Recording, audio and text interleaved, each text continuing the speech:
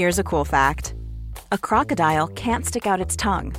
Another cool fact, you can get short-term health insurance for a month or just under a year in some states. United Healthcare short-term insurance plans are designed for people who are between jobs, coming off their parents' plan, or turning a side hustle into a full-time gig. Underwritten by Golden Rule Insurance Company, they offer flexible, budget-friendly coverage with access to a nationwide network of doctors and hospitals. Get more cool facts about United Healthcare short-term plans at uh1.com. It's that time of the year. Your vacation is coming up.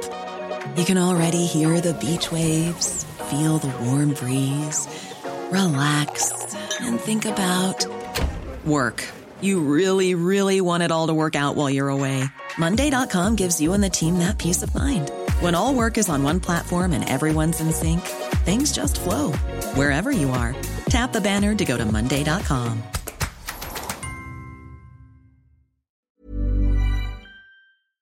Mobile phone companies say they offer home internet. But if their internet comes from a cell phone network, you should know. It's just phone internet, not home internet. Keep your home up to speed with Cox. Cox internet is faster and has more reliable download speeds than 5G home internet.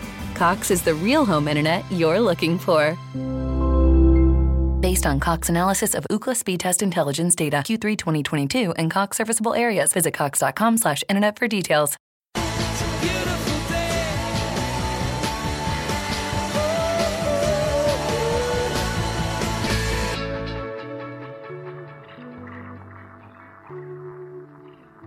Hello, listeners, and welcome back to an episode of the Beautiful Game podcast. As ever, I'm your host, Budge, joined by my faithful two co-conspirators, Dot and Dej. Boys, how's it going this afternoon, man? You look good? I'm good, Budge, man. How are you? I'm excited for this one. Obviously, first current Premier League baller on the platform, so big up.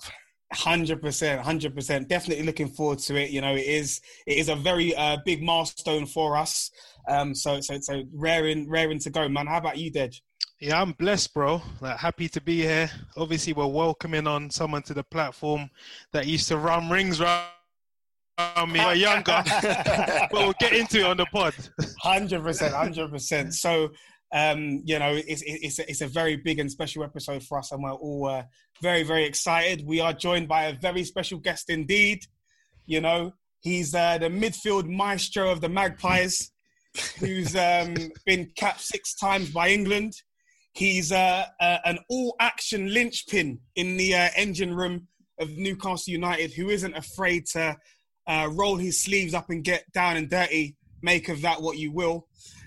He's a bit of a graffiti artist, the way he sprays the ball about the centre. He's made 131 appearances in all competitions for Newcastle United and scored first. He's also played for Liverpool, Swansea, Blackpool and Charlton Athletic, where he started his senior career and still maintains the record as their youngest ever player at 16 years and 59 days old. He's also very good with money and quite financially astute, and he'd probably purchase his household appliances off the back of a lorry if it meant that it saved him a few quid. Without further ado, we welcome Jonjo Shelvey to the platform. Welcome. Thank you for having me. Yeah, it's a pleasure to welcome you onto our platform, Jonjo. You're someone that, you know, we've admired from a time, so, absolutely. You know, we're happy to get you on. 100%. Do you know what, Dej? You obviously alluded to it initially, but let's kick things off with that story. Take us back to that tournament that you were talking to us about earlier on. Yeah. What was that like? Yeah, so imagine it was like an under-15 Nike tournament. So it was all like the best teams from, you know, the country joining up for like a weekend in Coventry. I remember the opening ceremony. I think Theo Walcott gave a speech. We were all inside some auditorium, and obviously I was playing for Crystal Palace, and Jonjo was at Charlton. The two were drawn in the same group as each other. So we ended up playing against each other in a game. I think it was the opening game. We drew 1-1. And I mean, Jonjo, it's like he had a halo around him inside the midfield. The way he would just look to his left, pick up the ball, spray it. Then at half-time, the manager was like, come on, we need to get close to Jonjo. And obviously, we ended up doing a job on him in the second half, and we ended up drawing 1-1. I'm not sure if Jonjo remembers. It's funny because like Dej always used to tell me about this story, and he was like, Jack and Jonjo those two ballers, they were always going to make it. Yeah. Yeah, and boy, have they made it. So, yeah, it was a good story. 100%. It's actually funny because, again, I mentioned it when I was introing Jonjo to the platform. He obviously, throughout his youth career, was at Arsenal for a little while and then later on joined Charlton and then made his debut as a senior at Charlton. And I remember around that time, I was also starting off doing my coaching badges, and I was doing them down at Charlton. And I remember going down to the training ground up in Eltham, and it was one of those where everyone was talking about Jonjo, which is all the people that we were working with were like, this guy is the next best thing. And I think at that point, it was everyone around the club that the mumblings and the rumours around the club were that, you know, a few different clubs were caught in interest and asking about him and whatnot. So it was like at that point where everyone was like, yeah, he's gonna move on to bigger and better things. And I guess the first question I wanted to ask you, Jonjo, is how do you manage that change from like, I think the best way that I can explain it is if I use a term like going from the big fish in a small pond to a small fish in a big pond kind of thing. You know, you're the main man and the team's being built around you at Charlton, and you go and make a move to a big club like Liverpool, for example. Like, how do you manage that shift in dynamic mentally, and how was it for you?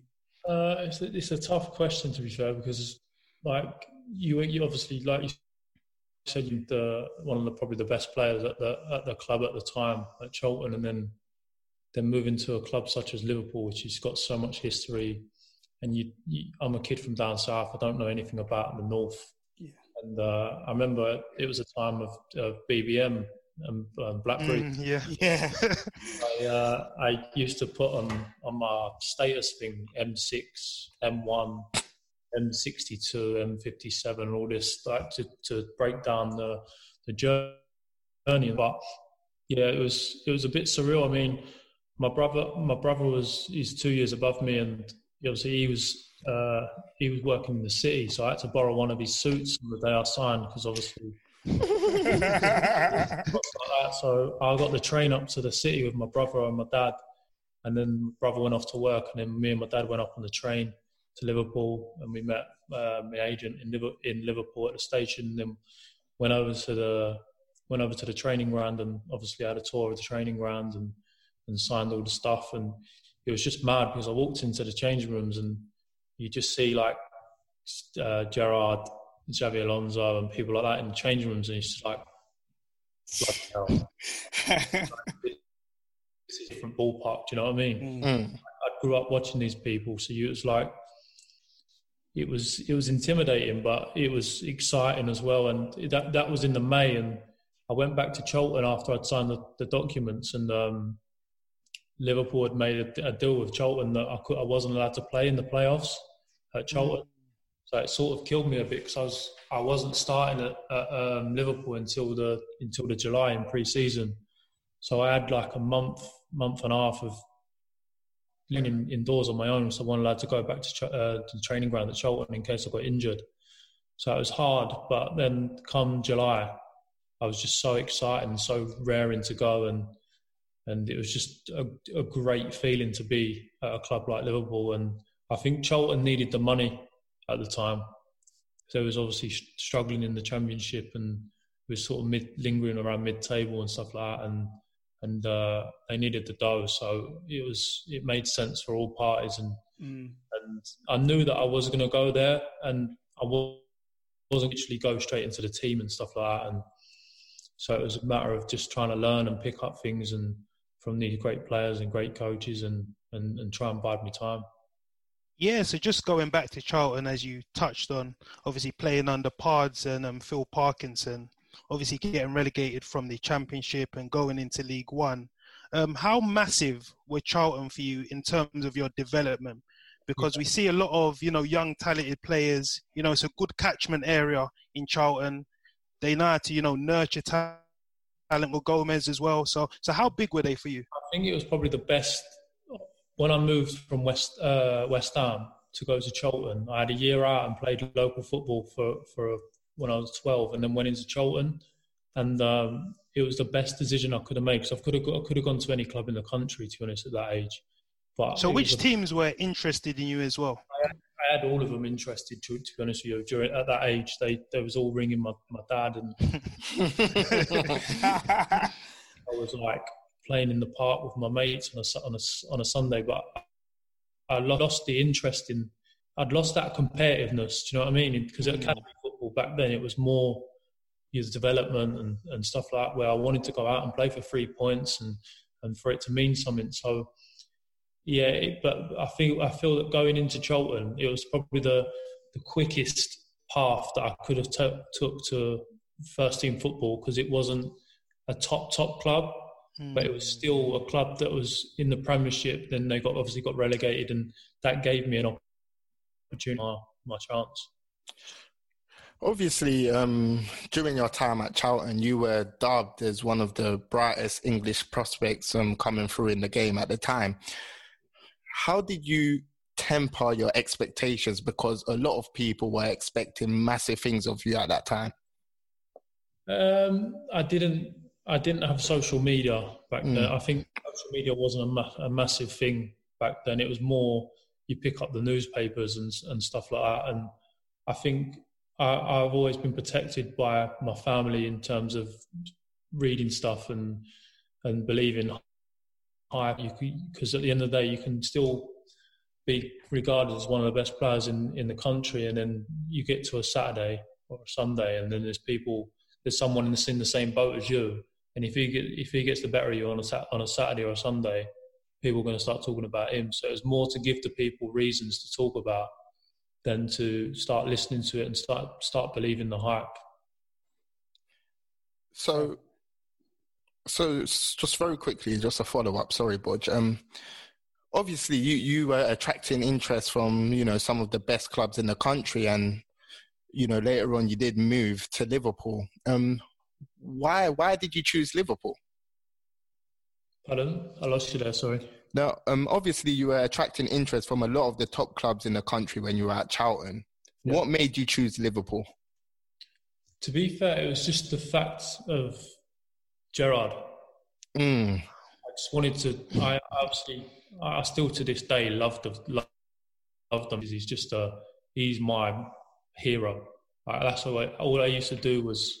I mean, I did an interview the other day, and they said who was your hero growing up, and my mates used to go out on a Friday night graffitiing, and I had a girlfriend back then, and she'd be out with all my mates and all of her mates, and I'm sitting indoors, mate, watching Gerrard indeed, and it's you feel like you're missing out. And I cried numerous occasions in my room where my mum and dad wouldn't let me go out and beat a wall in Brentwood or Romford. But looking back at it, I was so driven and well prepared to reach the top that I wasn't going to let my dad or my mum wasn't going to let me throw that away. Do you know what I mean? Yeah. Do you know what, Jonjo? I was about to ask you a different question, but I've got a follow up from Dot's question there, right? And obviously, you Gerrard was your boyhood hero. You watched his DVDs when you were growing up and whatnot. So, and also whilst you were at Liverpool, correct me if I'm wrong, but you also lived not too far from him as well, right? I lived next door to him. So what was that like? Do you know what I mean? Were you looking out your window, seeing when he was going to pop to the shop? My bedroom toilet looked directly into his back, the back of his house. So it was just crazy. Just sit in the toilet for a bit. It's just mad. He'd text you and say, "Do you want to drive in tomorrow together and drive home?" And for me, a kid off council estate, and so is he. He'd done so much in the game that it was just wow. Do you know what I mean? Crazy. And I remember I had to borrow my sister's car once to obviously take him in, and it was a little Mercedes, and she said to me, "I'm not washing them. I'm not washing them seats." Well, because Gerrard sat on them. That's quality. So from the sounds of things as well, Jonjo, it's like your family are all sort of tight knit and very supportive of you, and obviously you come from a footballing family. You know, your brother, you say what you used to be. To be honest, I'd still say he is, like, technically. Seriously, but he's a football agent now. Yeah. But he's got a lot of players at Palace, the youth level and stuff like that. But he never had the discipline that I had. Was he a midfielder as well? Left winger, so he's a left-footed player. Crazy. But he was just ridiculous. Like, technically, the things he could pass people and stuff like that, it was different. It was something I still can't explain. But he never had that. You need to have that drive and that passion. Yeah, 100%. He just didn't have it. He fell into that trap of going out with girls and drinking and stuff like that. And I remember my dad got him a trial at Charlton when I was still playing in the first team. And he was plumbing at the time, my brother. And Phil Parkinson was the manager. And I said to my brother, like, look, I'll pay your wage that you're getting from your plumbing. You've got a 6-month trial. I'll pay your wages. And he says, you're going to probably be your last chance to make it into the game. He went, nah, can't be bothered. But you could probably still go back to your plumbing after. Do you know what I mean? Yeah, exactly. But do you know what I mean? It's a shame, but there's so many footballers out there like that. Do you know what I mean? But I think you've either got that determination and drive or you haven't. Yeah, so Jonjo, you alluded to it earlier on that you made the big move to, obviously we're Liverpool fans on this platform, me and Dot. And when you think about Liverpool as a football club, rich in history, rich in traditions, how was it mentally making that jump from like League One into like elite Premier League where the fans are so expectant? And even at that time, it was a team that wasn't really performing on the pitch, finishing seventh and 8th. So how did you find that? I think for me, going into Liverpool at that time, it was probably the best thing for me because, like you said, the team wasn't achieving what it had done in the past. They had lost a lot of players, and it sort of gave me an opportunity to try and get games and stuff like that. So I think for me it was all right. And I've always been one of these people that, like, I don't really pay attention to what people outside of the coaching staff or your family or your teammates say. I just sort of listen to who I need to listen to. Do you know what I mean? So it wasn't really I wasn't really fazed by the size of the club or the fear of making stuff like, if you make a mistake, so what? You just get back on the ball and try it again. You know what I mean? And I think that's how you build character as well in terms of stuff like that. It's interesting because I kind of want to, I shouldn't say counter, but obviously during the time, Liverpool, as Dej alluded to, were struggling. And I think in October 2010, FSG purchased the club. So it was a very, very difficult time for the club. So now looking back at it now, do you feel like that move almost came too early for you because you had so many managers? You had Roy Hodgson, and then he went. You had Kenny Dalglish, who showed a lot of faith in you, and then you had Brendan Rodgers. I wouldn't say the move come too early for me. I've never really thought about it. I've just, at the end of the day, you're 17 years of age. The man that you've always adored and based your game on, and he plays for that team, and that team comes into buyer. I'm not going to turn it down. Do you know what I mean? I'm not going to not go. It's like the chance of a lifetime. What about if I said no, got injured, and then that move never comes around? No, that's true. One of them things where you need to. I wanted to play at the top level, and I don't regret moving to Liverpool. I think it was the right move to do and to learn from better players than what I was obviously playing with, and it obviously didn't work out at Liverpool, but it was a move that I wanted to take, and I'm glad I did. Yeah, so Jonjo, as Dot alluded to again, FSG were major surgery on the team. In one of the transfer windows, they bought Charlie Adam for 6.7 million. They bought Jordan Henderson for 16 million.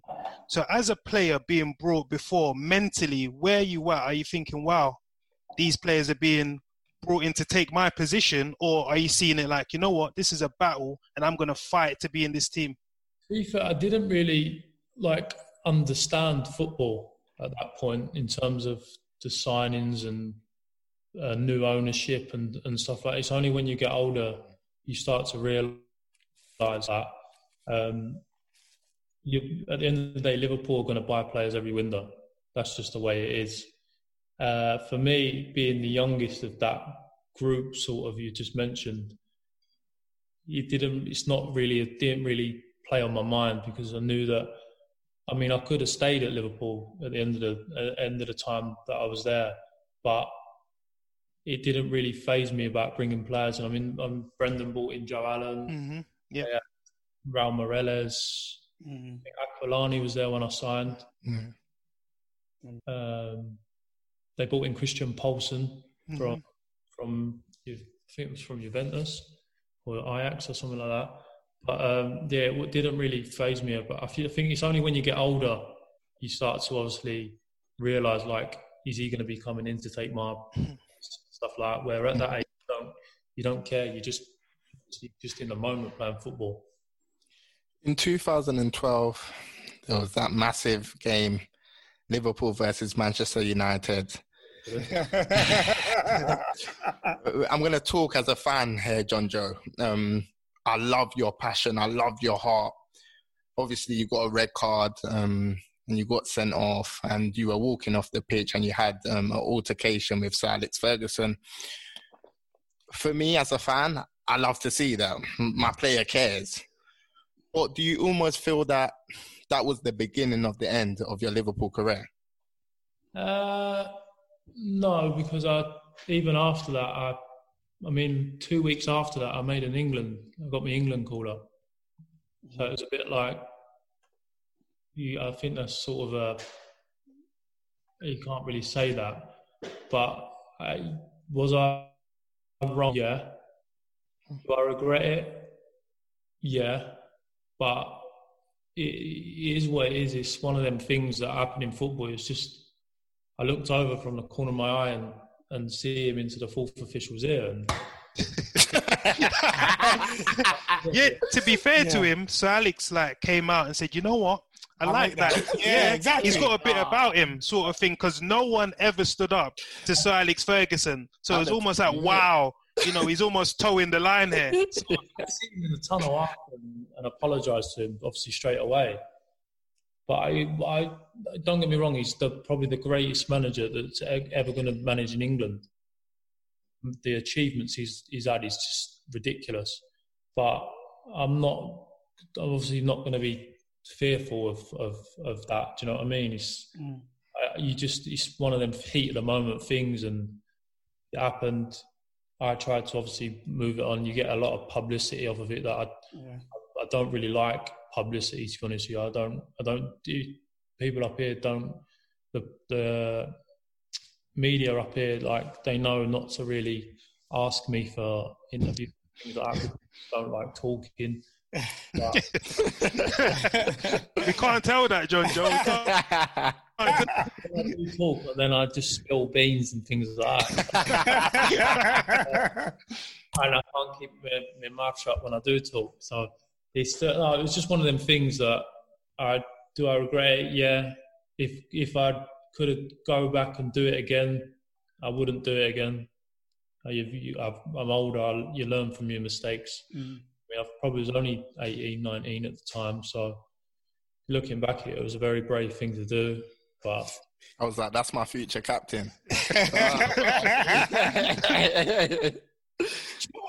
What, Jonjo? I wanted to ask, how difficult is it to manage not only your temper, but your mentality from game to game as well? Because that week was definitely like a yo-yo week for you, right? Up and down. Like a few days before that game, you were playing against young boys in the Europa League, and you scored 2 goals, and you guys win. Was it 5-3? And then so you're like, do you know what I mean? Right up here, and then a few days later, like hero to villain in a couple of days. You know what I mean? So how difficult is it to manage like the mental side of that and dealing with that from game to game? I obviously got off the plane that night. I think it was a Thursday night, and the game was on the Sunday. And obviously got back into training and found out that I was going to be playing on the Sunday. I was driving home, and I sent my mum and dad a text to say that I'm going to be playing tomorrow, and like it's just I just want to thank you for everything that you've done, like for me growing up, driving me all around the country and making me like push me to obviously the limit to succeed and like because growing up Liverpool Man U it's one of the biggest games in this country, and I was going to be a part of that. Do you know what I mean? So sort of like made me send the shiver down my spine and text my mum and dad and let them know and just say thanks. They're the reason why that I've got this far, and the reason why I'm about to play, and probably one of the reasons to play in. And like my mum and dad obviously spoke to each other, and there was obviously brought a tear to their eye, and then the next day you go and get sent off. Yeah, so Jonjo, speaking about that sending off, what was the reaction in the dressing room? Because obviously I've played the game, I've been sent off, and when you get into the change room, you're thinking, oh, I've let the boys down. And in a game of that magnitude, the biggest game in the English football calendar, how did you feel? And also, how were the teammates around you? Were they consoling you, or were they sort of like, Jonjo, man, you let us down, come on, you can't be doing that? No one said that, but you sort of got the impression that that was the case. But they all sort of like put their arm around me. I was still a young kid at the time, and to be honest with you, I still to this day don't think it was a sending off. Yeah. He did, and I've come at an angle, like, so I don't know how it was a red card, and I think to this day the players that I was playing with at the time, they said to me it's not a red card. And I've got there's a picture somewhere where it shows him going 2-footed and me coming at the side, and like you want to tweet stuff like that, but you can't, because we're the ones that get in trouble for things like that, for people making mistakes. But it's just, like I said, it's one of them things. But the team, it was more the fans, obviously on Twitter and stuff like that. They're the ones that, because you'd lost the game, you obviously get the blame for it, and rightly so. You were sent off, but you have to just put it to one side and learn and move on. I think, Jonjo, correct me if I'm wrong, but I think like after that moment, a lot of pundits came out and said, "Oh, Jonjo, he's got an attitude problem." What do you have to say to people that say things like that? I don't really listen to them, to be honest with you. Don't get me wrong. I respect them as players, but then they come out and say stuff, and then you see them. You're going to see them, and you'll see them in events and things like that. And then they'll try and want to be your mate and talk to you about it. I don't listen to them. Don't get me wrong, I respect people as players and stuff like that. And when they do talk, they do talk a lot of sense in a lot of things. But, I mean, I'd never want to sit there and watch Monday Night Football and listen to them talk and stuff like that. I'd normally just switch it on for the game and stuff like that. And even on a Sunday, Super Sunday or something like that, I'll never watch them talking, and I'll just watch the games. And I just think that, especially if they're not football people, football people try and have an opinion, then I'm sorry that, like, you don't really know football. You've never played at that top level, so you can't comment. But like you say, everyone's entitled to their opinion. But I just tend to not listen to them. And if they want to label that as a bad attitude and stuff like that, then that's fair enough. Yeah, Jonjo, I just wanted to touch quickly on Brendan Rodgers. You know, this is a manager that's obviously at Leicester now and he's doing big things. He went to Celtic, you know, Scotland to rehabilitate Liverpool regime. How was he like to work with? Because when you speak to a lot of young players, particularly from like South London, they always talk about his like fatherly and human touch. So how did you find it working with him? Yeah, I mean, it was very different to managers I had previously. I mean, he'd come into the dressing rooms and give you a spud and Big up Brendan. put his arm around you. Do you know what I mean? And I think as a player, that's good. But in terms of coaching, one of the best.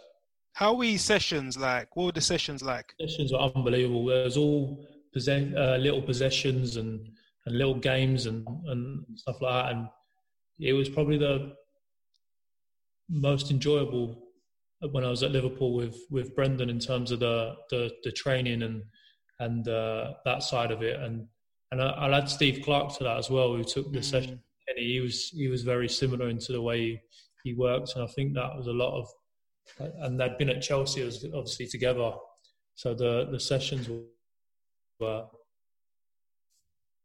Fair point. So obviously, after a little while at Liverpool, you moved on to Swansea, and were central in that team, and of course played with a number of really, really top players. And there was one in particular that I wanted to ask you about, Jonjo, and that is Michu.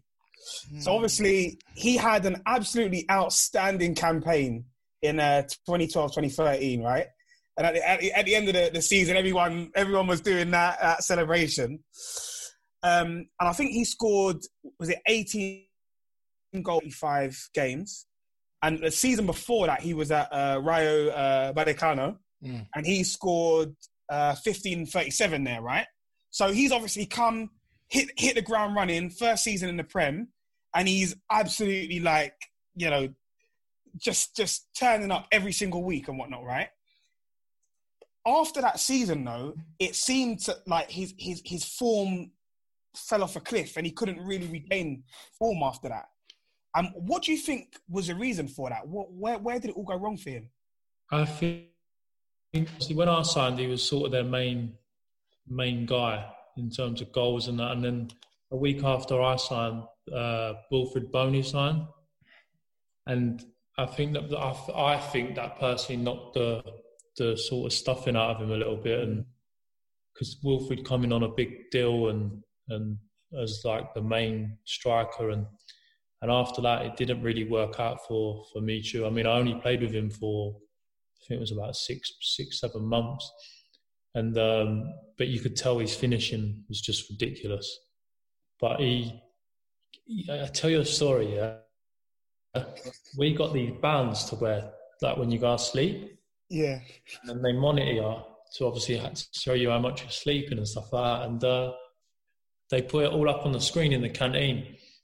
So we had a meeting because there was a few lads obviously going to bed at like 12 and not getting much sleep and stuff like that. On one graph, it showed that someone was sleeping for 3 hours a night.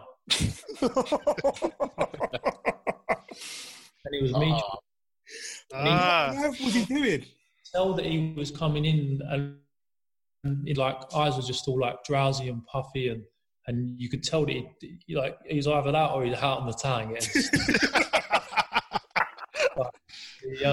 It turned out that he was just up playing PlayStation until like 4 o'clock in the morning. Wow! So that's probably why his form tailed off. No, I don't know whether he'd always been like that or it was a new thing, but he looked tired all the time, and then he got a bad injury. Now obviously I don't even know what he's doing now. He's sort of like disappeared on the face of the earth. But when he was at Swansea, he got a Spain call up. He played for Spain. Yeah. And you don't get Spanish call ups if you can't play football. Do you know what I mean? So yeah, exactly. I mean, is he the best FIFA player at the club? I don't play them games, mate. Oh, don't you? No. I've got 2 kids, pal. No time. Yeah, so Jonjo, when I look at your time at Swansea, it was kind of fresh off the, Roberto Martinez, Brendan Rodgers, Michael Laudrup, that kind of influence. And when I look at the team, obviously Chico Flores, Ashley Williams, you and Brits in the midfield, patrolling it, keeping that possession. So do you feel working Rodgers that aided you in terms of your adjustment into Swansea? Yeah, I mean, even when I was at Liverpool, when you used to play against Swansea, you used to hate it because even though you was at this top club, you wouldn't see the ball, mate. It was one of them, and it was like, back growing up during your youth, like the youth days at Charlton when you used to play Arsenal. Yeah, you didn't touch the ball. So it was like that. So I was just buzzing to the team that obviously kept the ball and moved the ball. And I think going in there, Michael Laudrup helped me massively. He was a great manager for me. He used to tell me off if I ever passed the ball backwards or sideways. It was always to play forward and keep the ball moving. And I remember my first few games there, we was playing in the Europa League in the qualifiers, and we was ripping teams apart. I mean, I was watching the games back the other day, and it was frightening into the team. But I think being at Liverpool with Brendan, Steve Clark helped me in terms of going straight in there and hitting the ground running. Jonjo, let's move on to the here and now. Obviously, we're going through the biggest global crisis since the World War. How do you feel about possibly returning to football? Are you comfortable? Yeah, to be honest with you, mate, I just want there to be a decision now. Either play or cancel the season.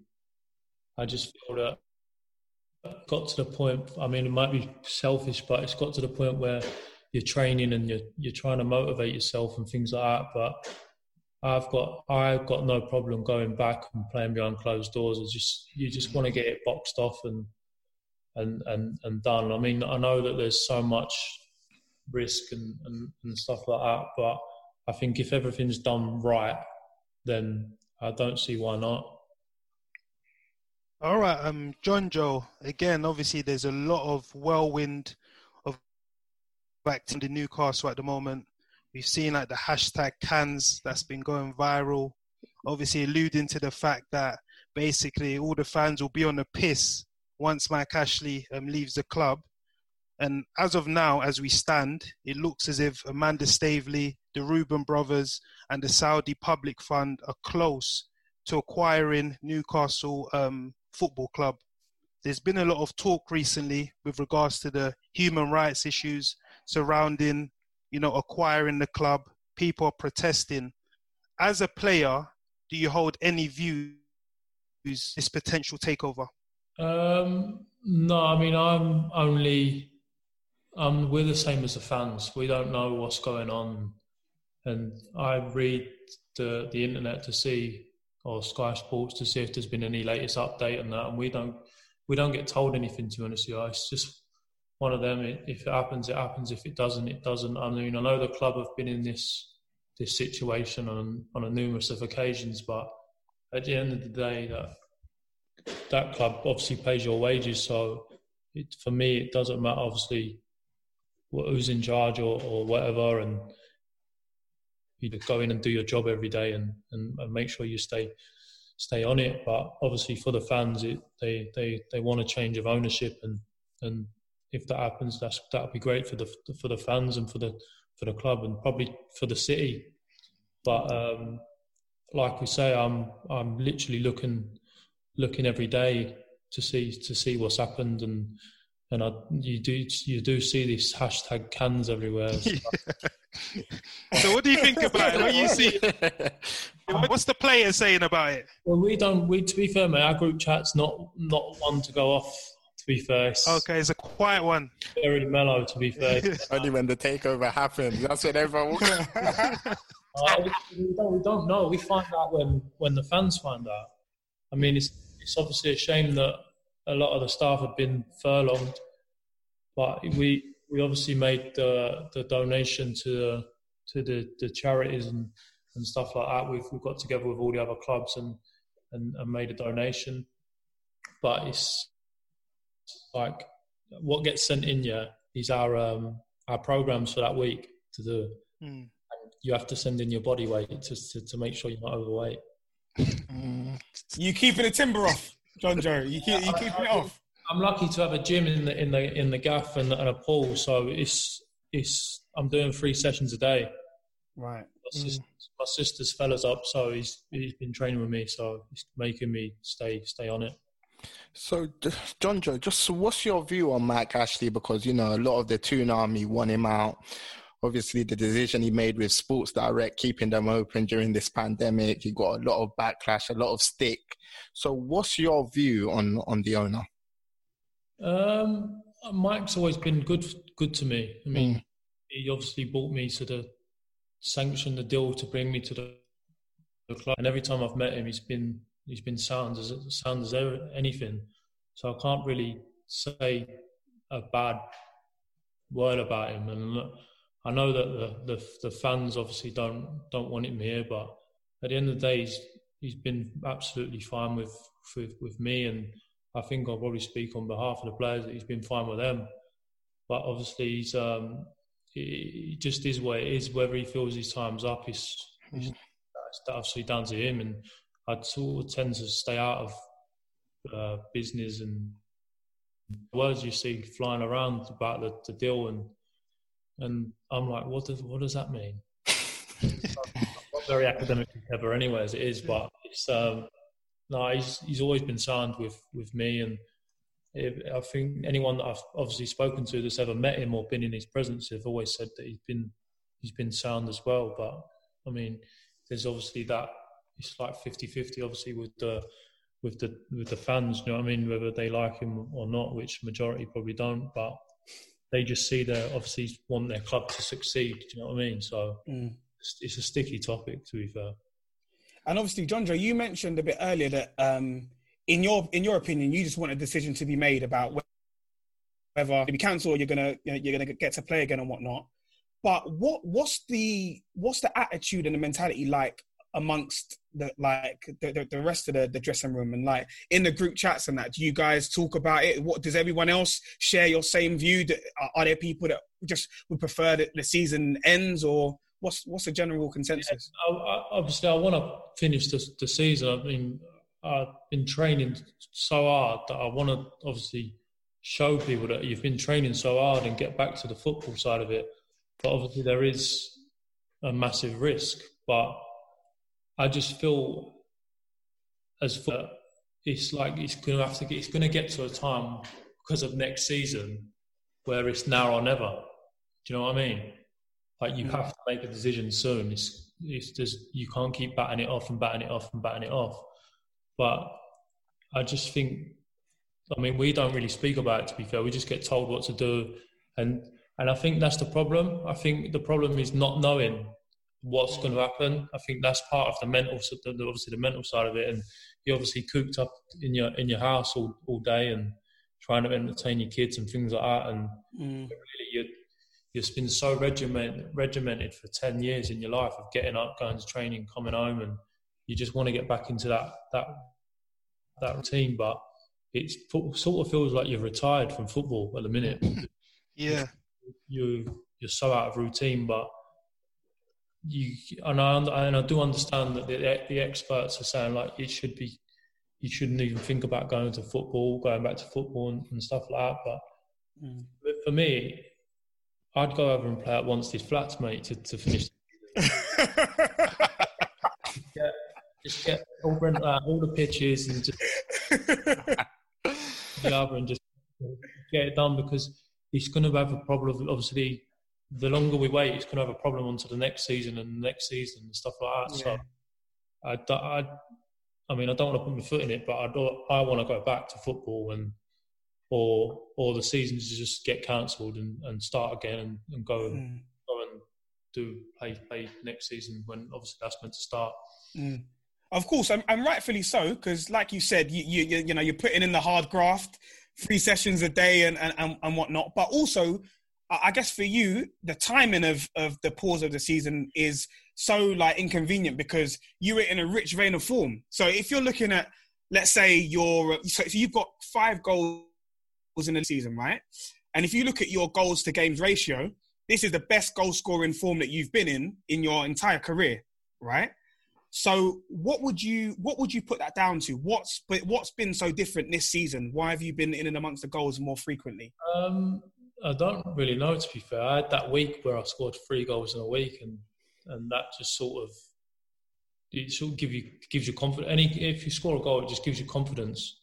And it was Andy Carroll that set me up for 2 of them, and really I should be doing the setting up for him, but he still gives me a bit of jib for that.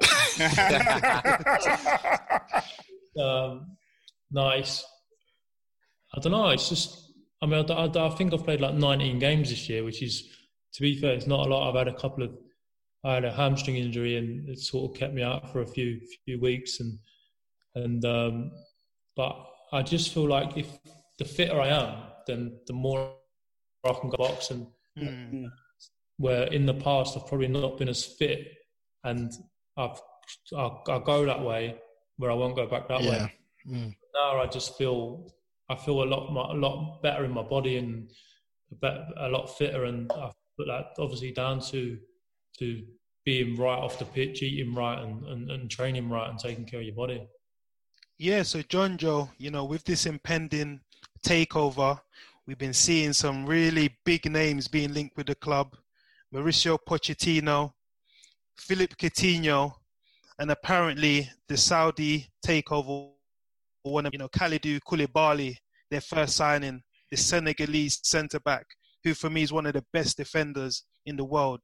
When you see these sorts of names being linked with the club, are you guys in your group chat thinking, wow, if this happens, licking your lips, with anticipation of potentially playing with them?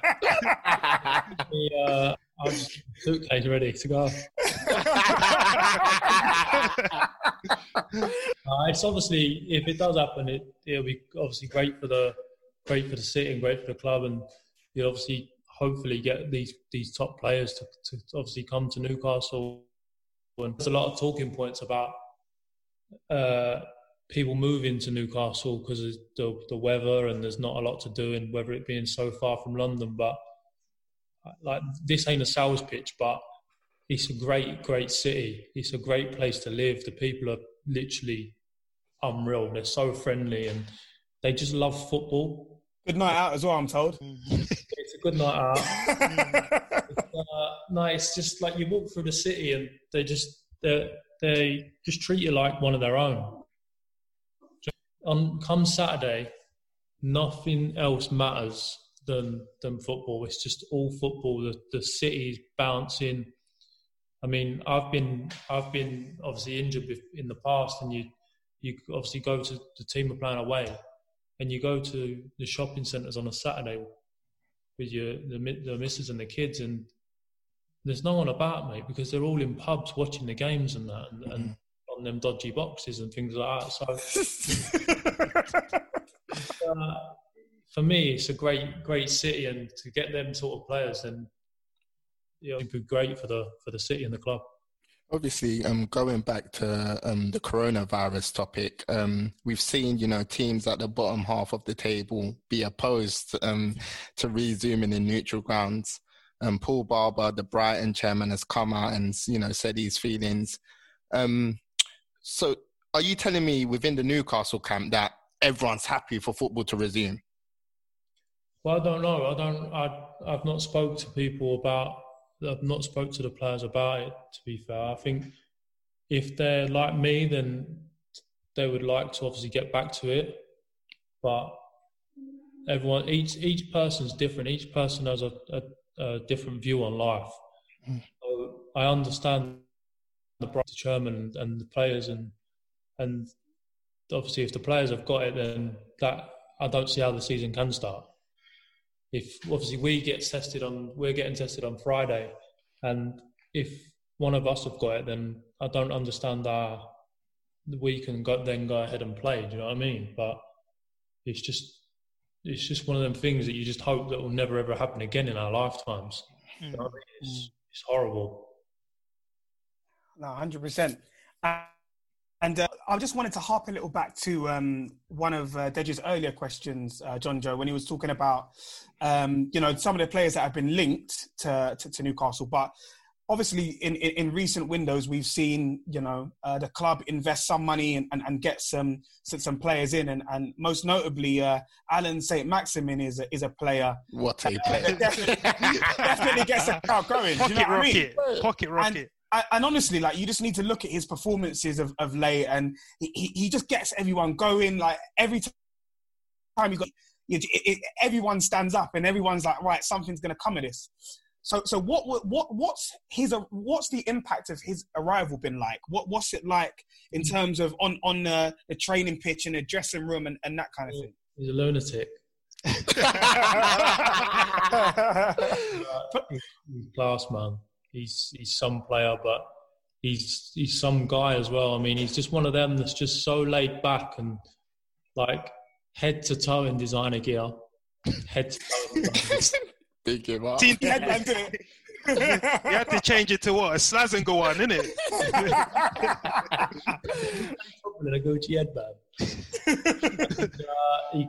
He gets fined every day because he's got and stuff like that. But you just you sit there, and he's one of them where if you weren't that good, then you'd probably just say like you'd probably have the ump with him. But where he's that good, you don't really want to like have a go at him and stuff like that. But he's been outstanding for me as a midfield player to just try and you get your head up. And I'm just thinking, and we're a team that plays on a counter attack.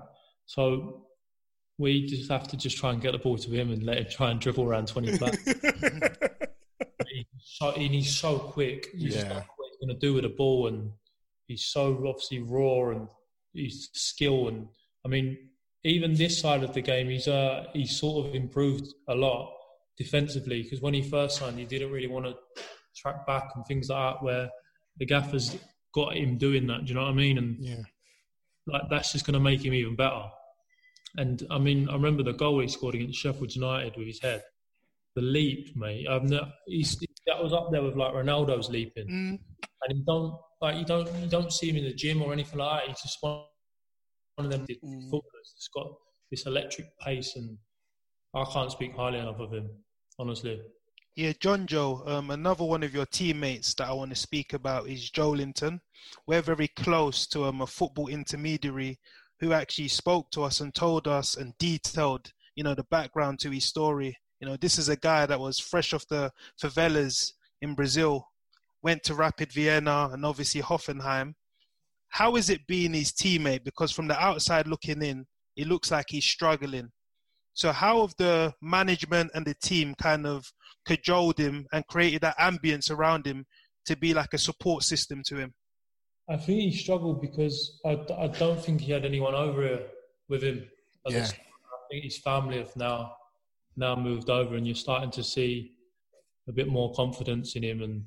And I think that much money, and that's not his fault, but when you're bought for that much money and you don't come in and just start scoring goals like that, then people are going to get on your back and stuff like that. But you see what he does in training, mate. He scores goals. And when he first signed, he was playing in the pre-season, like he was running channels, holding up the ball, getting in behind, and obviously I still think he's a very, very good player. Do you think he's a striker though? Because I remember reading that Brucey probably doesn't see him as a centre forward. Do you, as a teammate, see him as an out-and-out number 9?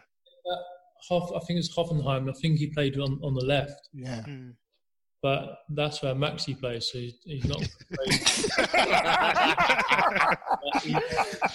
For me, I just think the people that are probably criticising him need to just chill out a bit and let him find his feet. Like you said, he's still only like 21, 22, and he's a mountain. He's massive. He's strong as an ox.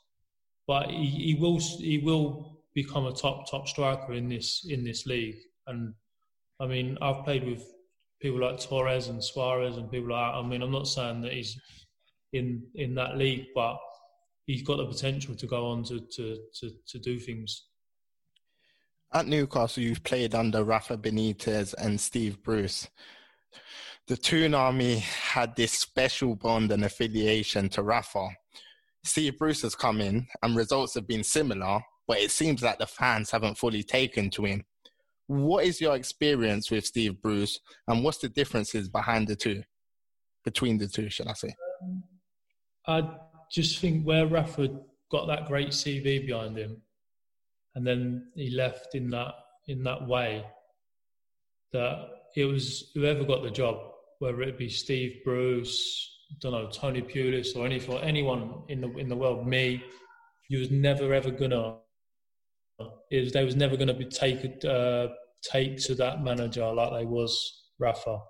But I think Steve Bruce has done such a great job in getting us to where we are in the table. And the difference between the two, Rafa's probably more tactical than Steve, but Steve, for me, probably his man management skills are probably a bit better. But they're still two unbelievable great managers. And I mean, you've got to think Rafa's done it all as a manager, won everything you really win, and Bruce has done it as a player, won everything there is to win, and worked under Sir Alex. So it's they're very different, but they're both unbelievable in their own right. Yeah, so Jonjo, there was a flashpoint obviously in your career. You might know I'm going to talk about against Wolves, where there was an allegation of racial abuse against the Wolves utility man Roman Saiz, where apparently Matt Doherty and Dominic Iorfa heard you mutter some words. And you apparently said after the charge that you didn't learn anything from it, you didn't contest it.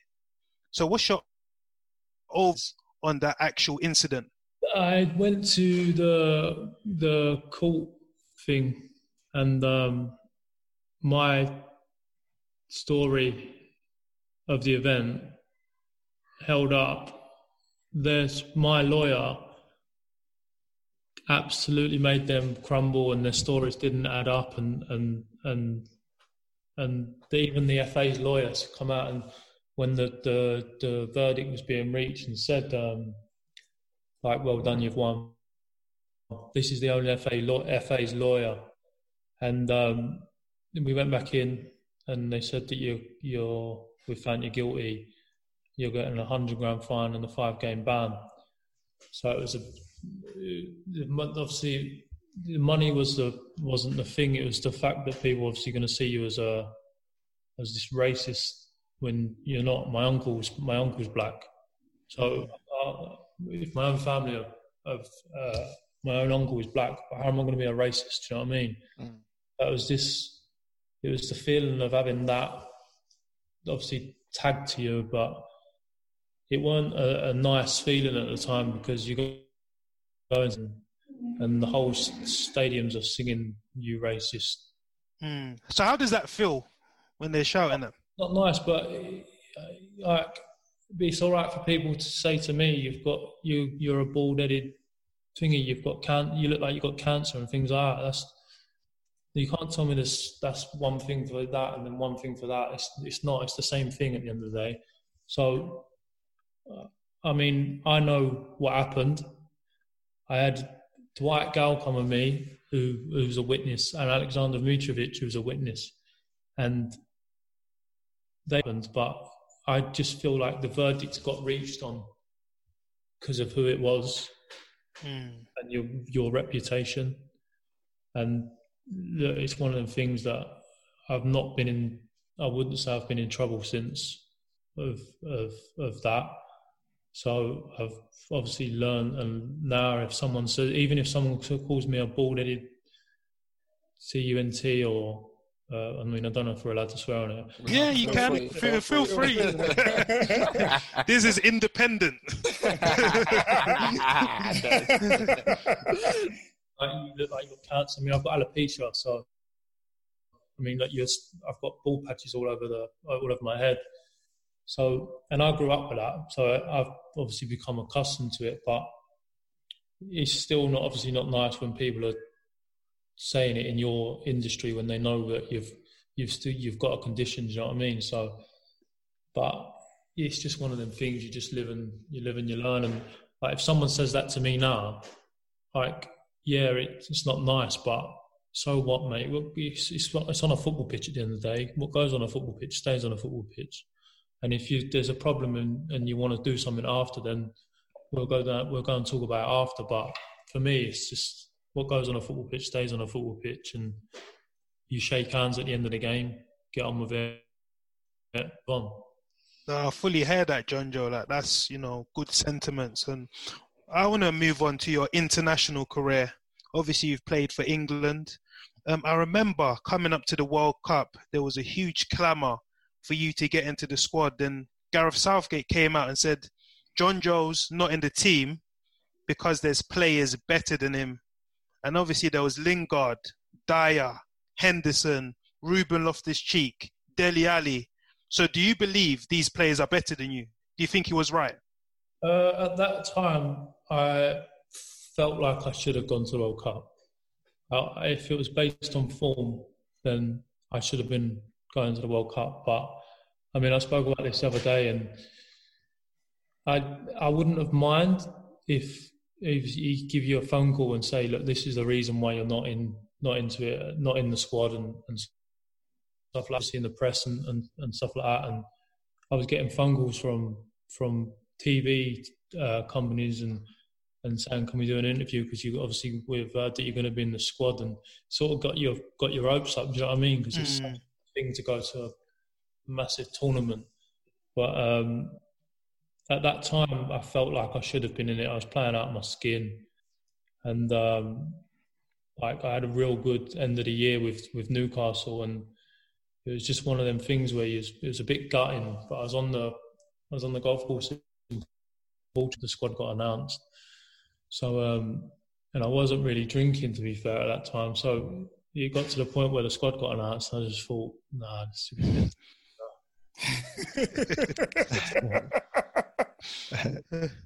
Jonjo, very last one from me.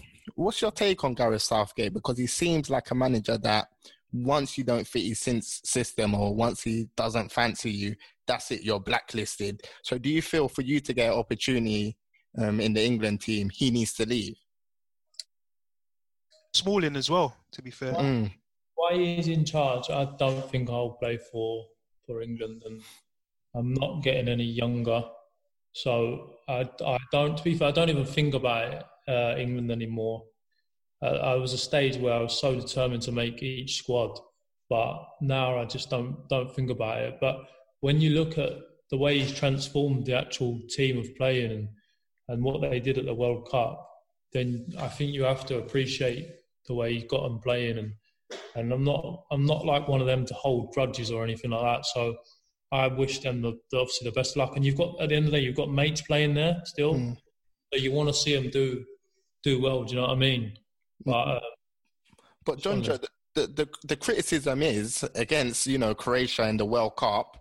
We needed a player like you to penetrate the fence. So sometimes you look at that and feel like, look, this is where I would have been needed. If I had his number, mate, you could ring him and ask him.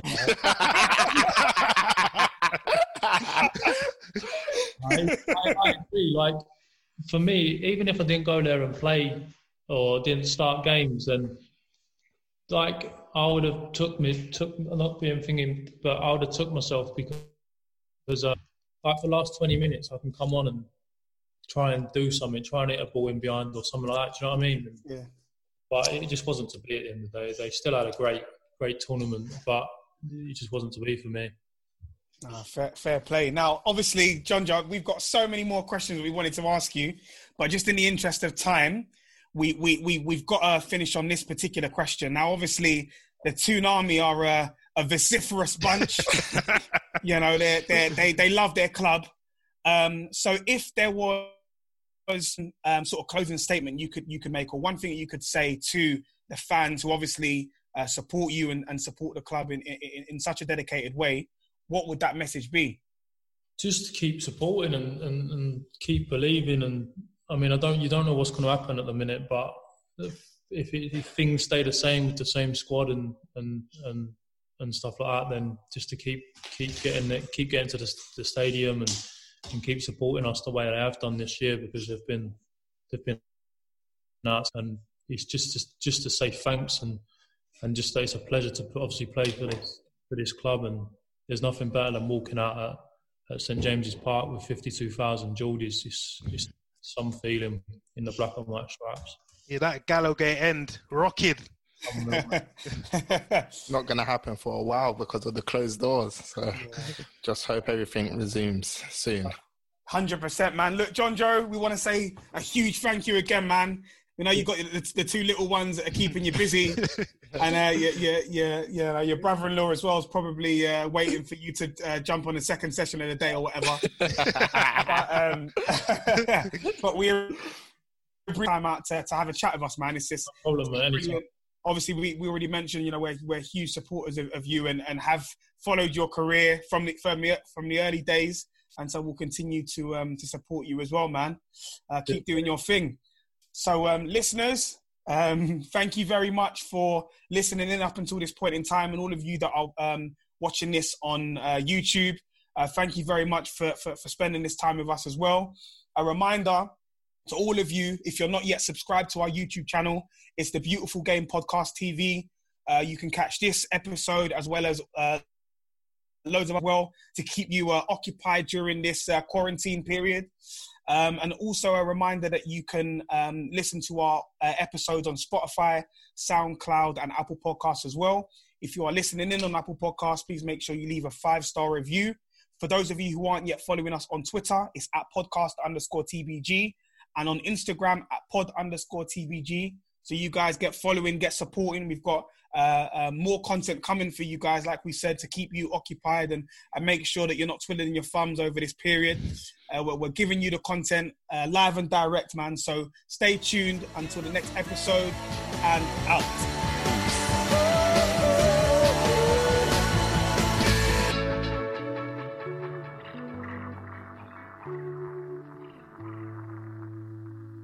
Mobile phone companies say they offer home internet. But if their internet comes from a cell phone network, you should know. It's just phone internet, not home internet.